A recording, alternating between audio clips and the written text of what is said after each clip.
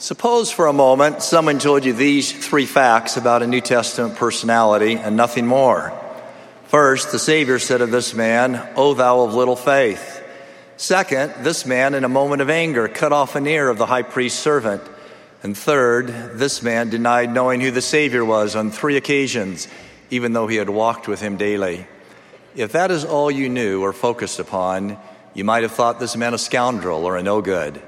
But in the process, you would have failed to come to know one of the greatest men who ever walked the earth, Peter the Apostle. Similarly, attempts have been made by some to focus upon or magnify some minor weaknesses of the prophet Joseph Smith. But in that process, they too have missed the mark, the man, and his mission. Joseph Smith was the Lord's anointed to restore Christ's church to the earth. When he emerged from the grove of trees, he eventually learned 4 fundamental truths not then taught by the majority of the contemporary Christian world. First, he learned that God the Father and his Son Jesus Christ are 2 separate, distinct beings. The Bible confirms Joseph Smith's discovery. It tells us that the Son submitted his will to the Father. We are moved by the Savior's submission and find strength in his example to do likewise. But what would have been the depth and passion of Christ's submission or the motivational power of that example if the Father and Son were the same being? And in reality, the Son was merely following his own will under a different name. The Scriptures give further evidence of this great truth. For God so loved the world that he gave his only begotten Son.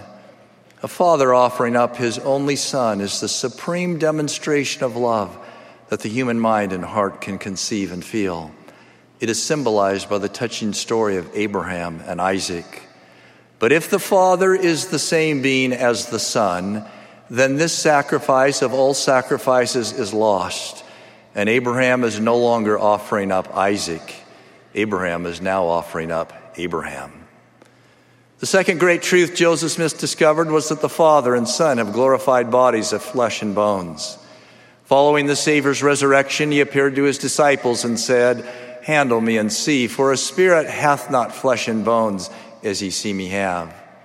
Some have suggested this was a temporary physical manifestation, and that when he ascended to heaven, he shed his body and returned to his spirit form. But the Scriptures tell us this was not possible. Paul taught, "Knowing that Christ being raised from the dead dieth no more, death hath no more dominion over him." In other words, once Christ was resurrected, his body could never again be separated from his spirit. Otherwise, he would suffer death, the very consequence Paul said was no longer possible after his resurrection. The third truth that Joseph Smith learned was that God still speaks to man today, that the heavens are not closed. One need but ask 3 questions, once proposed by Elder Hubie Brown to arrive at that conclusion. First, does God love us as much today as he loved the people to whom he spoke in New Testament times? Second, does God have the same power today as he did then? And third, do we need him as much today as they needed him anciently? If the answers to those questions are yes, and if God is the same yesterday, today, and forever, as the Scriptures so declare, then it leaves little doubt. God does speak to man today, exactly as Joseph Smith testified. The fourth truth that Joseph Smith learned was that the full and complete church of Jesus Christ was not then upon the earth. Of course, there were good people and some components of the truth, but the Apostle Paul had anciently prophesied that the second coming of Christ would not come except there come a falling away first.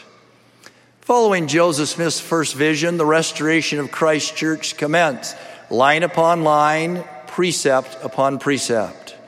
Through Joseph Smith was restored the doctrine of the gospel being preached to the dead in the spirit world, to those who did not have a fair chance on earth to hear it. This was not the invention of a creative mind. It was the restoration of a biblical truth. Peter had long ago taught, for this cause was the gospel preached also to them that are dead, that they might be judged according to men in the flesh, but live according to God in the Spirit. Frederick W. Farrar, the well-known Church of England author and theologian, made the following observation about this teaching of Peter. Every effort has been made to explain away the plain meaning of this passage. It is one of the most precious passages of Scripture, and it involves no ambiguity. For if language have any meaning, this language means that Christ, when his Spirit descended into the lower world, proclaimed the message of salvation to the once impenitent dead. Many teach that there is one heaven and one hell. Joseph Smith restored the truth that there are multiple heavens. Paul spoke of a man who was caught up into the third heaven. Could there be a third heaven if there was no second heaven or first heaven? In many ways, the gospel of Jesus Christ is like a 1,000-piece jigsaw puzzle. When Joseph Smith came on the scene, perhaps 100 pieces were in place. Then Joseph Smith came along and put many of the other 900 pieces in place so that people could say, oh, now I understand where I came from, why I'm here, and where I'm going. As for Joseph Smith's role in the restoration, the Lord defined it clearly. This generation shall have my word through you. In spite of this flood of restored biblical truths, some honest searchers have commented, I can accept these doctrines, but what about all those angels and visions Joseph Smith claimed to have? It seems so hard to believe in modern times. To those we lovingly respond, were there not angels and visions in Christ's church in New Testament times?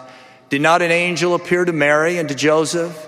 Did not angels appear to Peter, James, and John on the Mount of Transfiguration? Did not an angel rescue Peter and John from prison?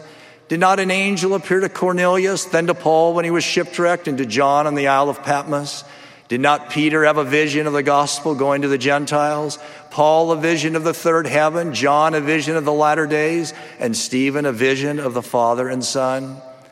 Yes, Joseph Smith did see angels and visions because he was the instrument in God's hands to restore the same church of Jesus Christ as existed in primitive times, all of its powers as well as all of its doctrines. Yet sorrowfully on occasion, some are willing to set aside the precious gospel truths restored by Joseph Smith because they get diverted on some historical issue or some scientific hypothesis not central to their exaltation. And in so doing, they trade their spiritual birthright for a mess of pottage. They exchange the absolute certainty of the restoration for a doubt. And in that process, they fall into the trap of losing faith in the many things they do know because of a few things they do not know. There will always be some seemingly intellectual crisis looming on the horizon, as long as faith is required and our minds are finite. But likewise, there will always be the sure and solid doctrines of the restoration to cling to, which will provide the rock foundation upon which our testimonies may be built. When many of Christ's followers turned from him, he asked his disciples, will he also go away? Peter then responded with an answer that should be engraved on every heart. To whom shall we go? Thou hast the words of eternal life. If someone turns from these restored doctrines, where will he go to learn the true nature of God as taught in the grove of trees? Where will he go to find the doctrines of the premortal existence, baptism for the dead, and eternal marriage?